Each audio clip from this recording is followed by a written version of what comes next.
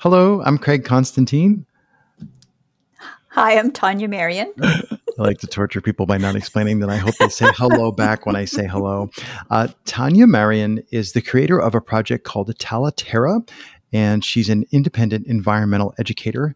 And it depends on what context you ask her to introduce herself, whether she says she's an educator or a podcast host or a creator of a project that involves environmental education. And I think that's a struggle that everybody suffers. I mean, or maybe suffers the wrong word. Maybe that's something we're all delighted to have that problem.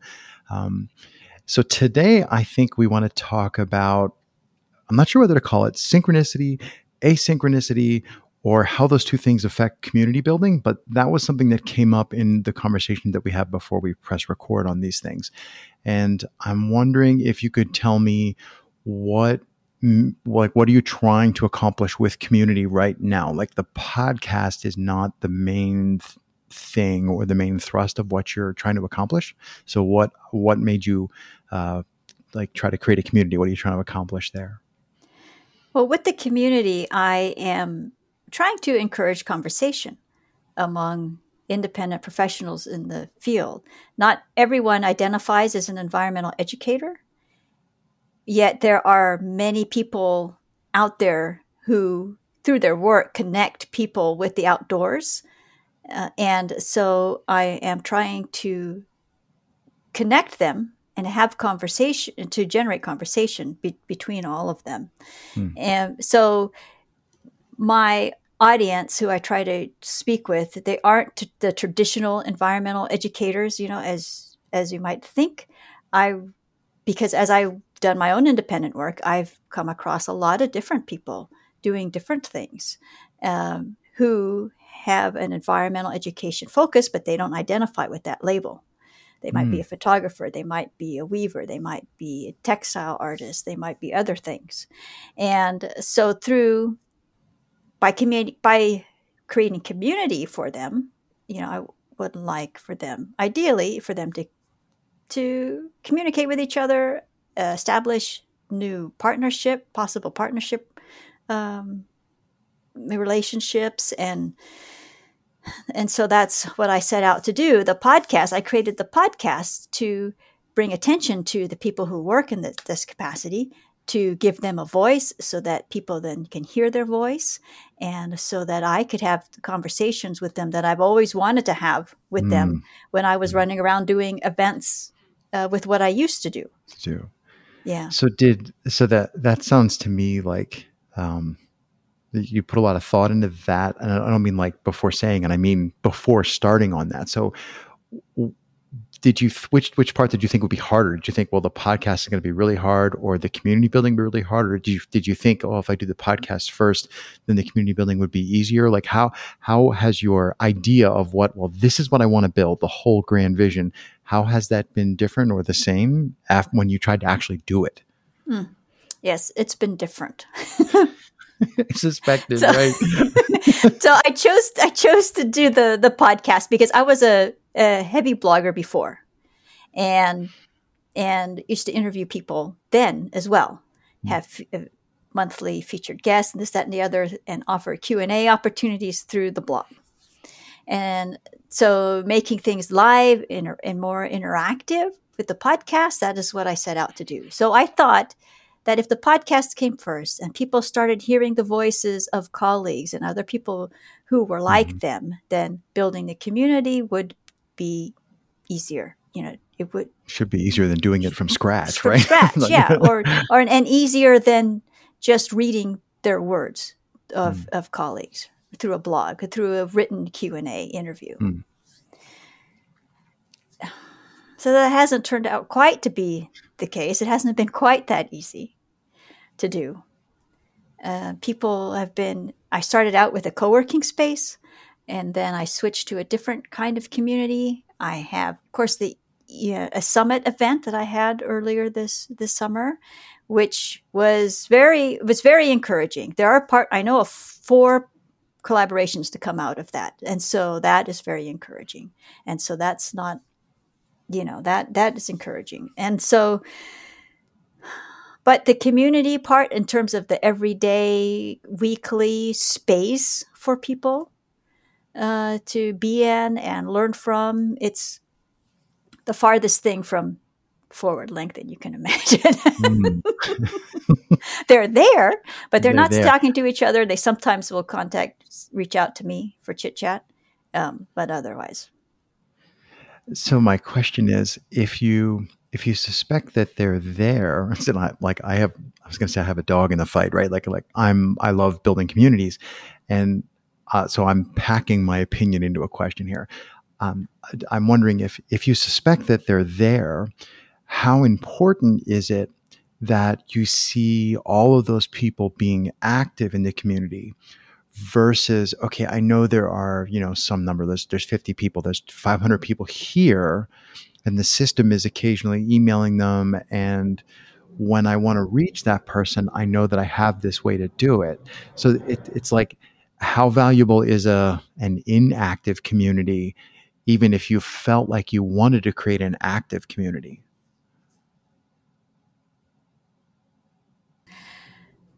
That's a good question. How valuable is an inactive community? I mean, I'm not sure inactive is the right, Yeah, no, I like, know what you're saying.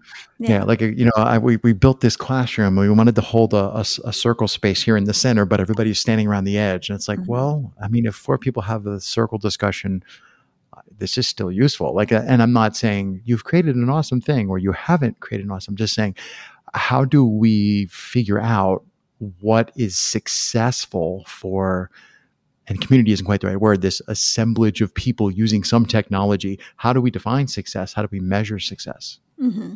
Yes.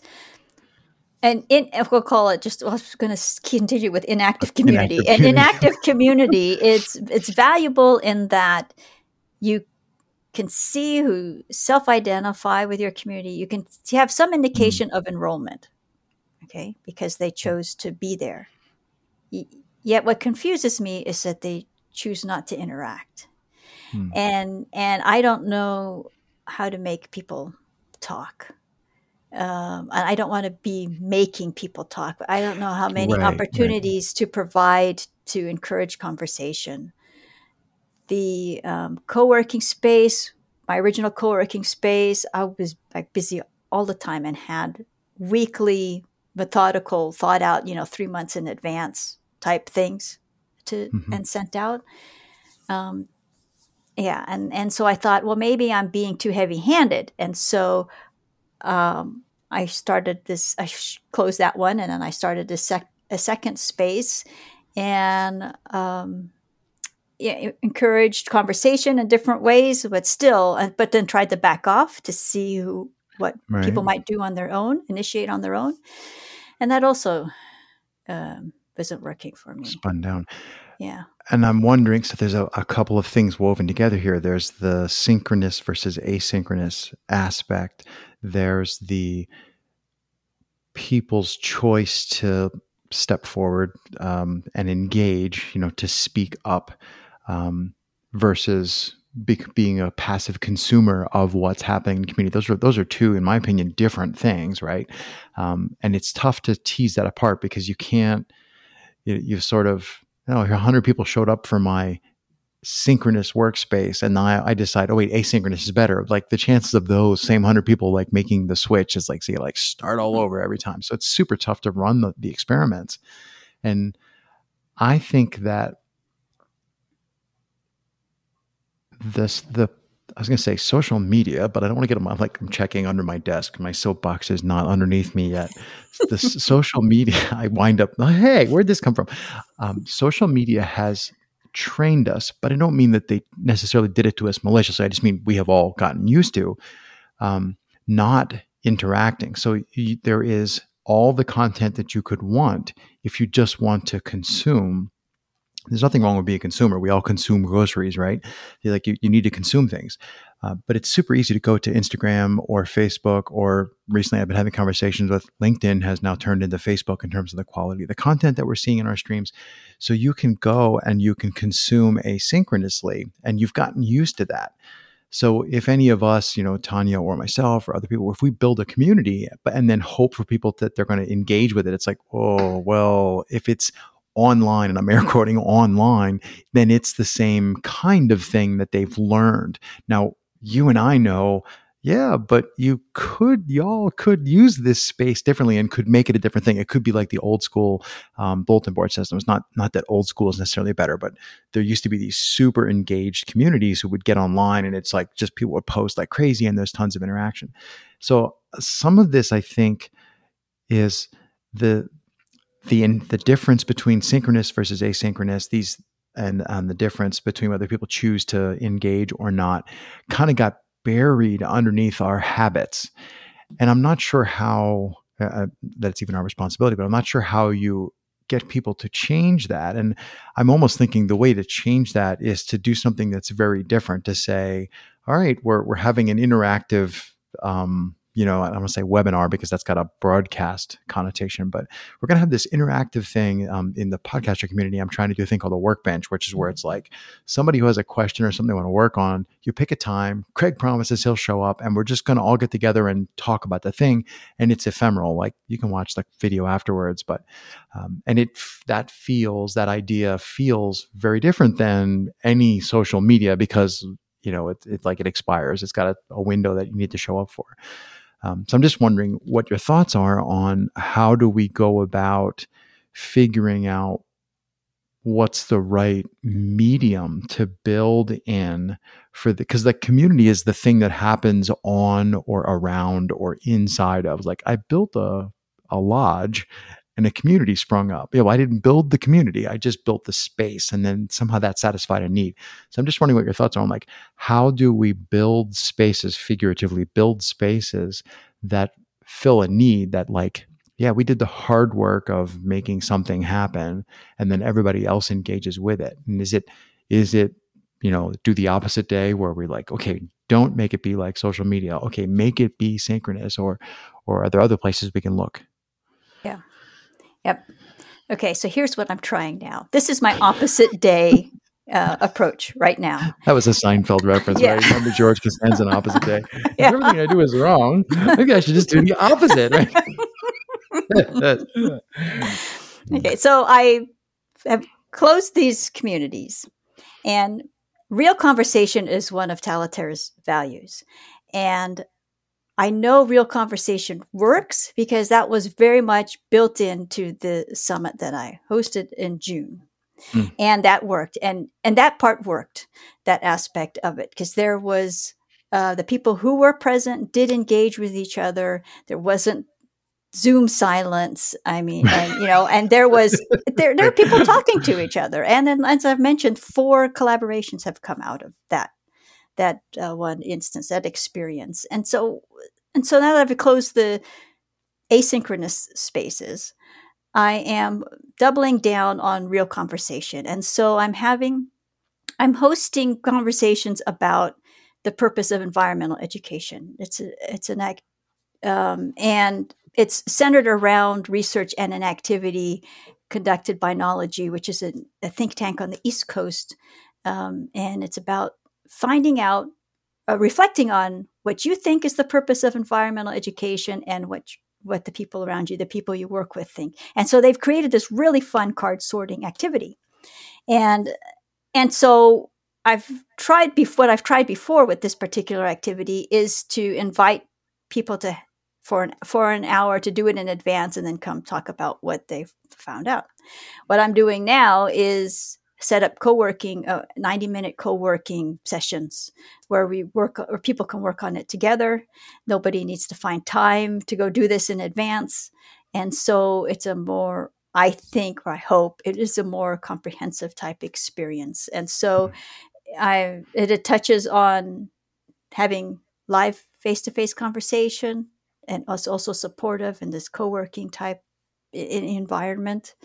And that is my current opposite day activity. I mean, that